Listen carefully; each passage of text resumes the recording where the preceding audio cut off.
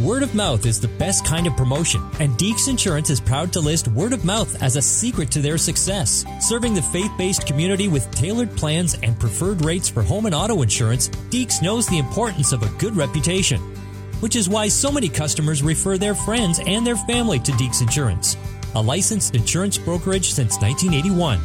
If you can't wait to find out from someone else, then visit deeksinsurance.ca to get started with a quote. Deeks Insurance, where family matters. I went home and I was like, you know what, instead of telling you, Lord, who I want to be, I'm going to ask what are my priorities. And He gave them to me very succinctly. It's my relationship with Him, it's my relationship with my husband, and then my kids and everything else. Well, if you're a mom struggling with purpose, if you want to do something really big for God, but you don't have the energy or the time, you just can't quite get there, maybe you're already doing it. How's that sound? Your children are the most important mission field you could ever work in. And that's our subject today on Focus on the Family with your host, Focus President and author Jim Daly. Our guest today is Chantel Brewer, and I'm John Fuller.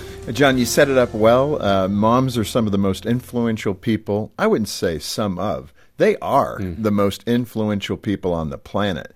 And we can't emphasize enough their importance to the family and in shaping a child's heart for the kingdom of God. And I'm looking forward to this conversation with a mom of 5 children ranging in ages from 14 to 22. She's written a book called Missionary Mom, Embracing the Mission Field Right Under Your Roof. Not your nose, but probably both would apply.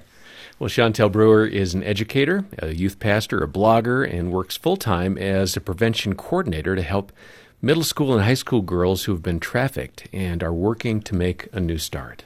Chantel, welcome to Focus. Thank you so much. This is just absolutely a dream come true to be here with you guys. Well, that's very kind. Boy, listening to what you're doing, you sound really busy. And on top of raising the kids, I mean, the work you do with the ladies, the girls, what is that?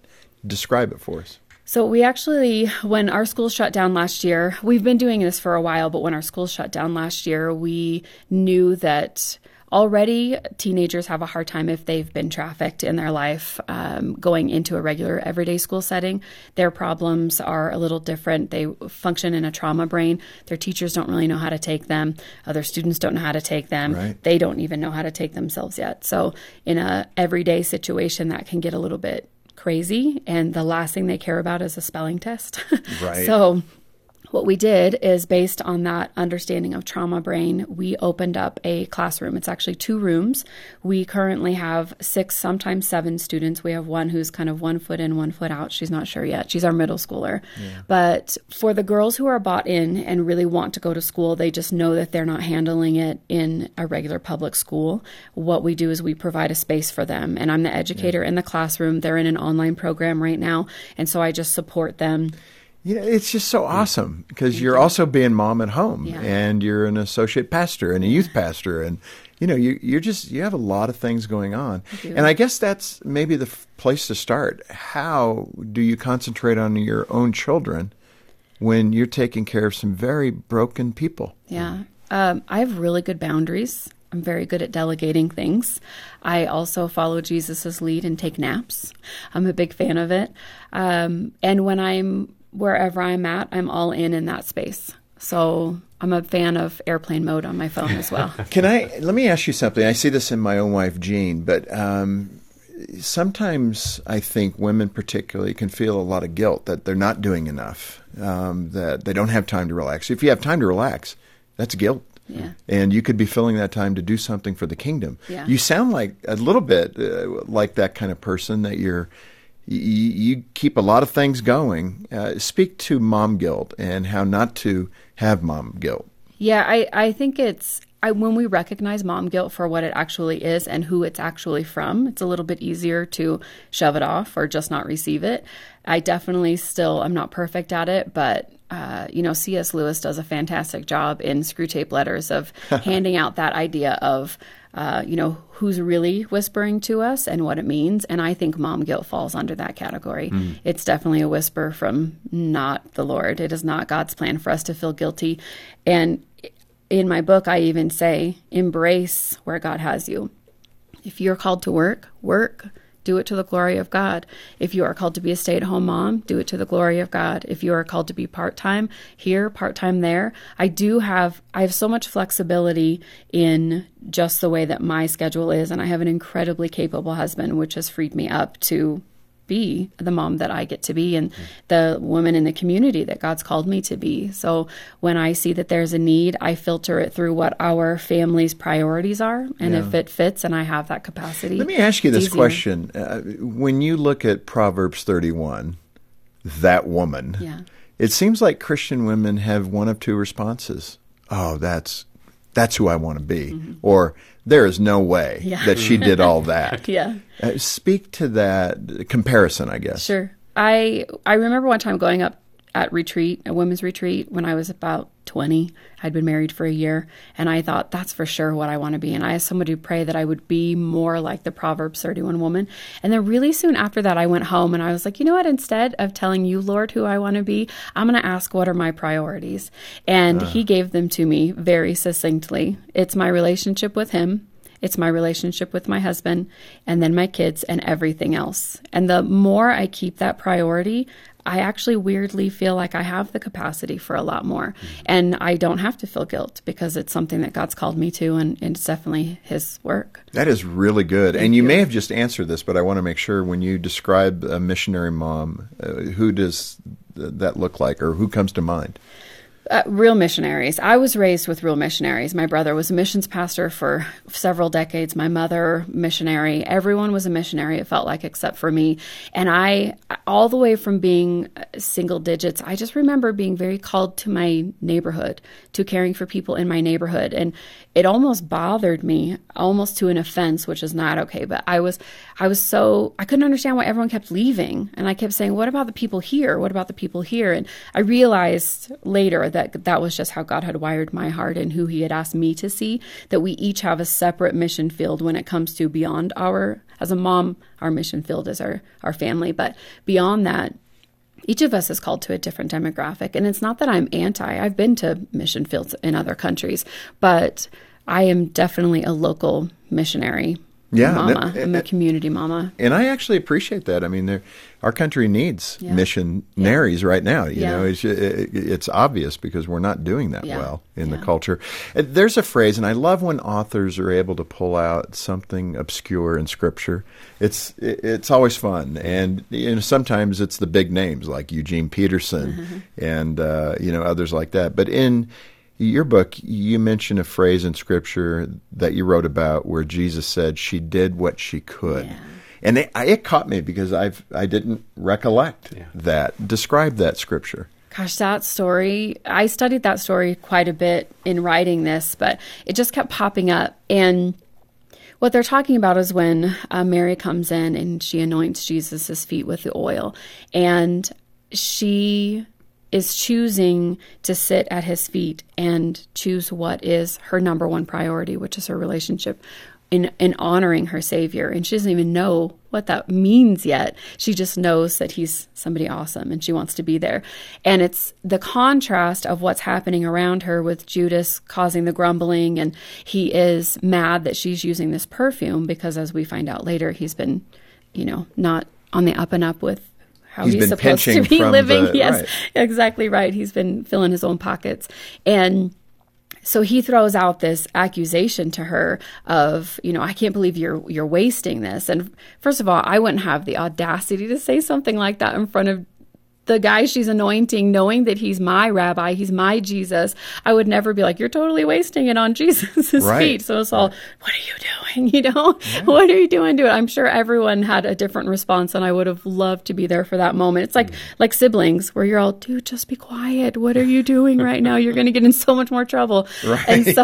And what's amazing is that Jesus says, you're always going to have the poor. You're always going to have people who are in need, and you're not actually always going to have me.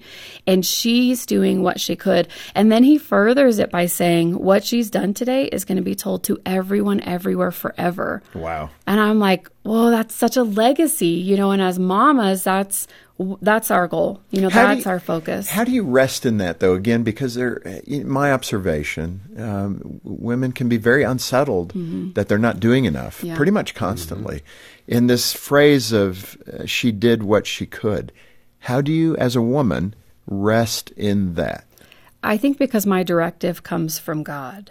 And right now, I think a lot of what happens is we're allowing our directives to come from everything side by side, everything around us, social media, from other women in our church. We choose somebody and we think, okay, she seems to be how I want my life to be. And so then rather than just having them as somebody who is inspiring, we try to conform ourselves to be that person. But actually, God has called me to be Chantel of my house, right, and with everything that I have before me, with my children and with my husband.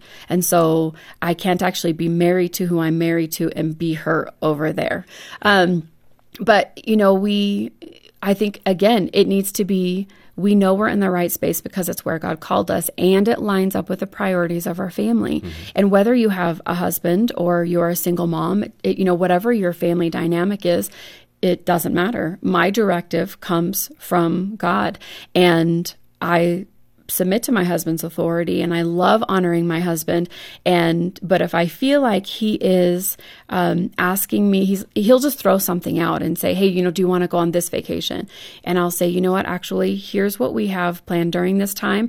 And it isn't that he's steering us wrong, it's that he didn't have that information. And as that woman, I'm the calendar keeper in our house. I don't know what it's like in your guys' house, but I always tell the wife if I'm planning something with the couple, I tell the wife when the husband shows up. But, it isn't that he's off base. It's that he didn't have all the information. And so together we are able to stick to those priorities. Mm. But if you don't know what your priorities are as a family, what are you weighing it against? What's your plumb line? So I think that's a good place to start.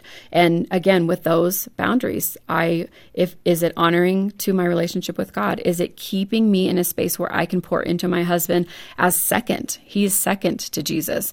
And so if there's something getting in the way of that, I can say, nope. That isn't for me. I'm not going to do a nighttime Bible study because family dinner is so important to us. I'm not going to do a Sunday morning anything because church and having that time with my family and that community is a priority for me. So often that prioritization could get so clouded, and you're saying it in such an obvious way. I'm sitting here going, that makes perfect sense. And then it like you can't do it. There's something, the mechanics of it become too difficult to keep straight. So how, in that context, with the woman who hears you and going, oh, that sounds wonderful, how does she then apply that? I mean, I that's a pretty big question. Yeah. But how do you keep constantly coming back to that priority of God, husband, family, others? It almost has to come out just like you said it, not as a chant, but that's my life motto almost. Yeah. And for a long time, I had it posted in my house, and I had it written in the first page of my Bible, and I would rewrite it regularly. And then every time some new opportunity would come to me, because when you're a busy person, when you do a lot, everyone comes to you to do more. And so I wanted to pray. I used to think that if a pastor asked me to do something, I assumed he prayed about it, and he knew I was the one to fill that spot. And now I realize he was just like, somebody help me.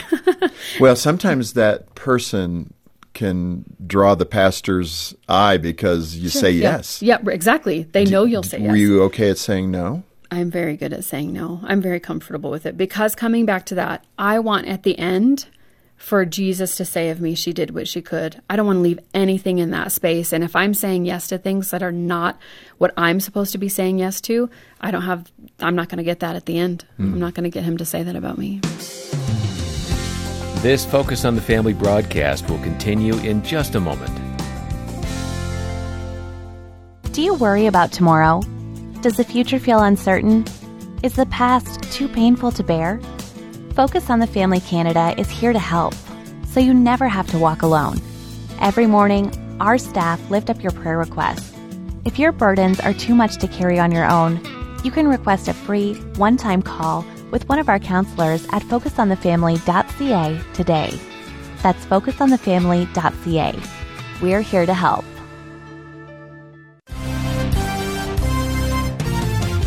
Financial Moments with Tom Copeland. In Luke chapter 9, thousands of people had come to hear Jesus speak. Jesus taught them about the kingdom of God and healed many. Late in the afternoon, the 12 disciples said to Jesus, "Send the crowd away so they can go to the surrounding villages and find food because we are in a remote place." Jesus replied, "You give them something to eat." They answered, "We only have 5 loaves of bread and 2 fish." About 5,000 men were there, so clearly the disciples did not have the resources to feed the people. Jesus miraculously multiplied the food and fed 5,000 men, and there were 12 baskets of broken pieces left over. Clearly, Jesus has the power to meet your needs, either miraculously or in a normal way. So be sure to manage money God's way and pray and trust God to meet your needs. In Philippians 4:19, Paul said, "And my God will meet all your needs according to His glorious riches in Christ Jesus."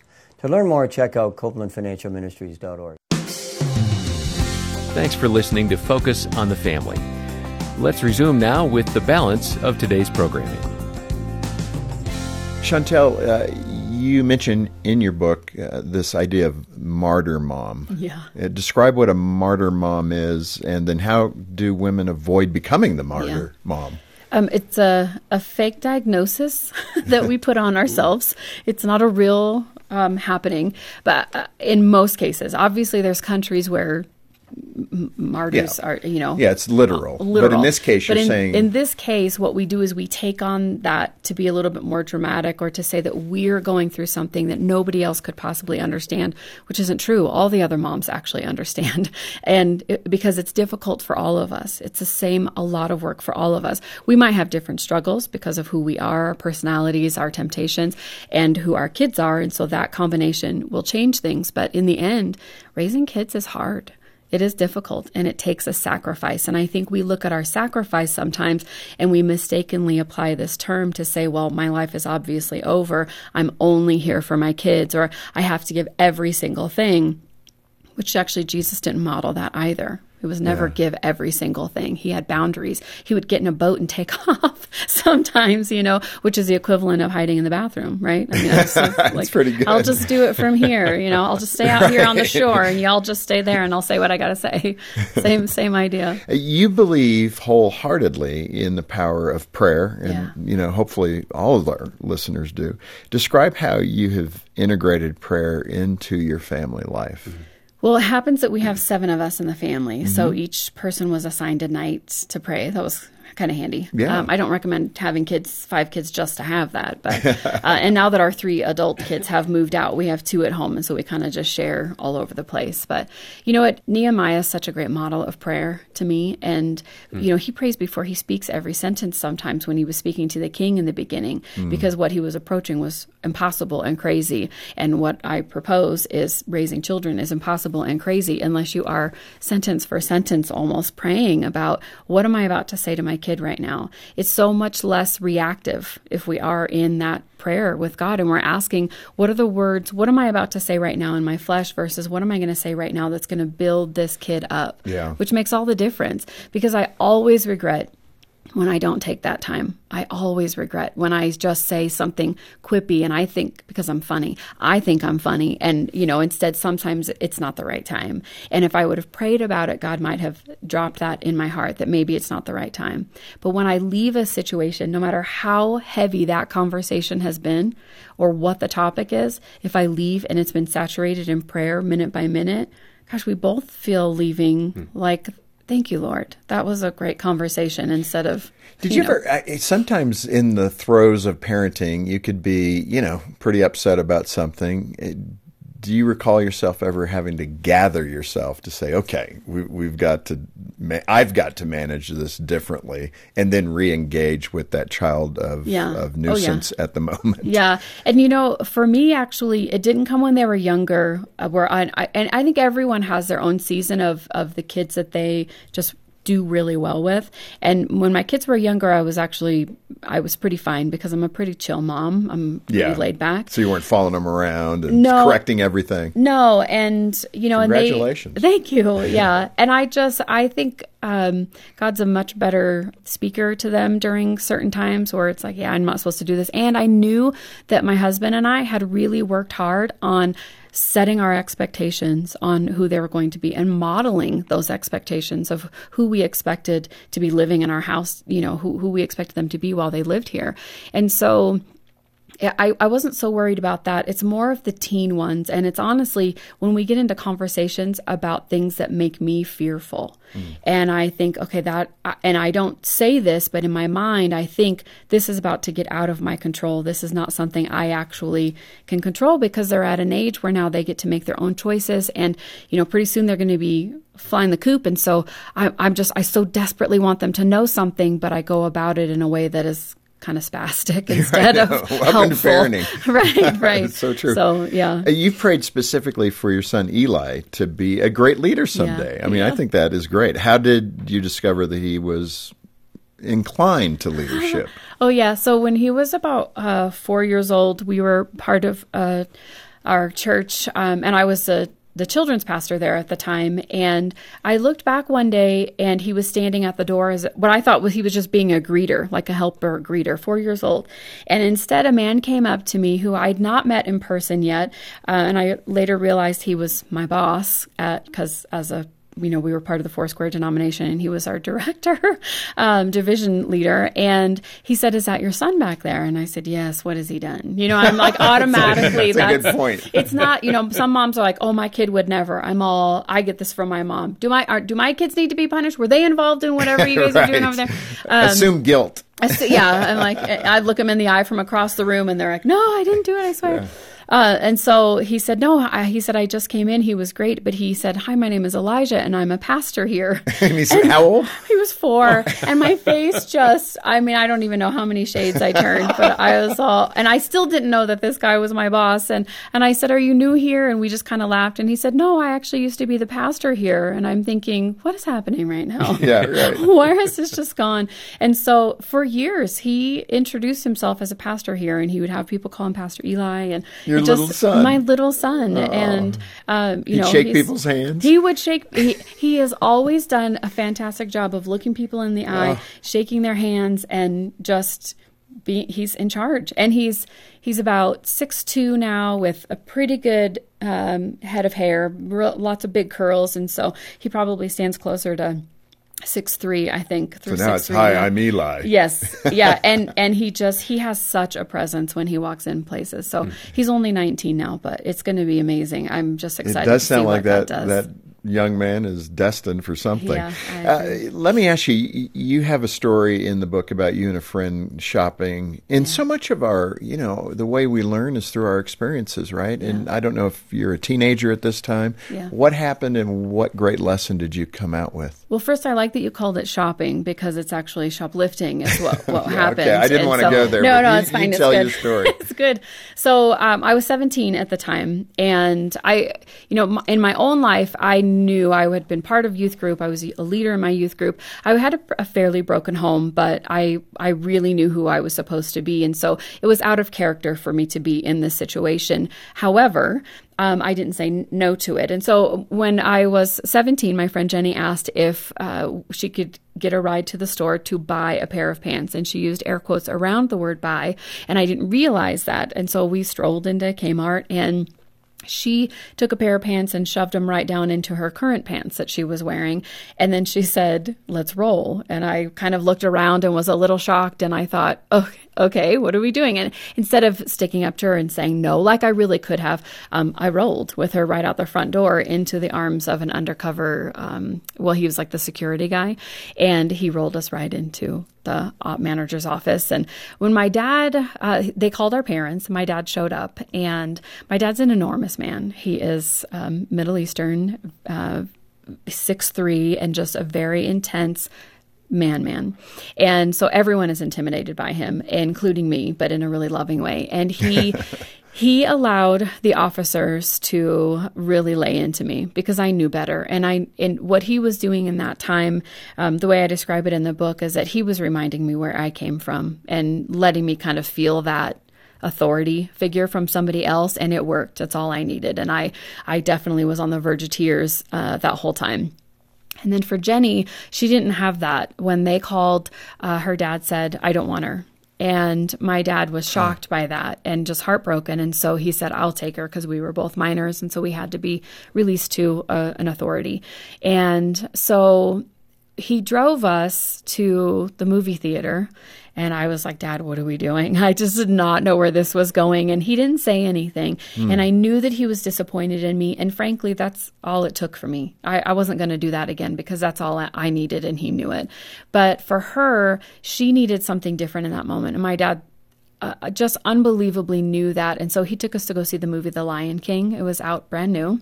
Oh, my goodness. Right after this event. Right after. He drove us from Kmart's office security to their security office to the movie theater, and he bought us candy and he brought us popcorn, and we sat and we watched that, and she cried through that whole movie. And on our way leaving, she said, I really am so sorry. She apologized to him for putting me in that situation. And what's crazy is that she was a gang member. I mean, we grew up in a really volatile area. She was a gang member. She had done terrible things. This was on such a low end that, you know, it seems like this shouldn't have been where she learned her lesson. But my dad was able to reach into her life in a way and build her up in such a way that she never forgot. And actually, in the book, I say that I've lost touch with her, but actually since, she's contacted me. And I really thought, I mean, the way that she lived her life, I honestly thought that she was dead. And she contacted me. I was one of her 12 steps for her AA and NA program, was her contacting us. And unfortunately, my dad's passed away since, but, and so she was hoping to contact him, but she's doing so much better. Boy, there's the power of being involved in someone's life. Yeah. I mean, that she would do that, give you a call. But what an intuitive father you had to know this would be the right seed to plant in her young heart. Yeah. And obviously, she battled, but it came back. She kept it forever. I mean, she's still, I had a going away party about 5 years after this, where I was there with a bunch of my church friends, and she was very drunk, but she still went around to every person at the party and told them that story. Every single person. And it had been 5 years. And that was the thing that it was like, that was the thing she was standing on, that there was someone out there that believed that she could. Yeah. Boy, I'm sorry you lost your father, but I'm sure he was very proud of Thank you. And just felt, really good toward the daughter you've become. Thank you. Tears me up thinking of that. But this has been really good. Missionary Mom, it's what it's all about. And you've described it so well today. Thanks for being with us. And I hope you can get a copy of the book. If you're a mom and you're listening, I think you need to get a copy. And I think Chantel has done a great job putting together the things that you need to do to keep that priority right. God first, husband, kids, and others. And it's that simple, yet so complex. But really, get a hold of us, get a copy of the book. Chantel, thanks for being with us today. Thank you so much for having me. Well, get in touch, donate as you can, and get a copy of this wonderful book, Missionary Mom, Embracing the Mission Field Right Under Your Roof. We're a phone call away, 800, the letter A in the word family, or online. We're at focusonthefamily.ca. Well, join us next time as Ellie LaFaro encourages us to be contagious Christians. If you know how to live forever, how to have joy and peace and patience and abundant life, and you don't tell anybody, when did we get so polite? And on behalf of Jim Daly and the entire team here, thanks for joining us today for Focus on the Family. I'm John Fuller, inviting you back as we once more help you and your family thrive in Christ.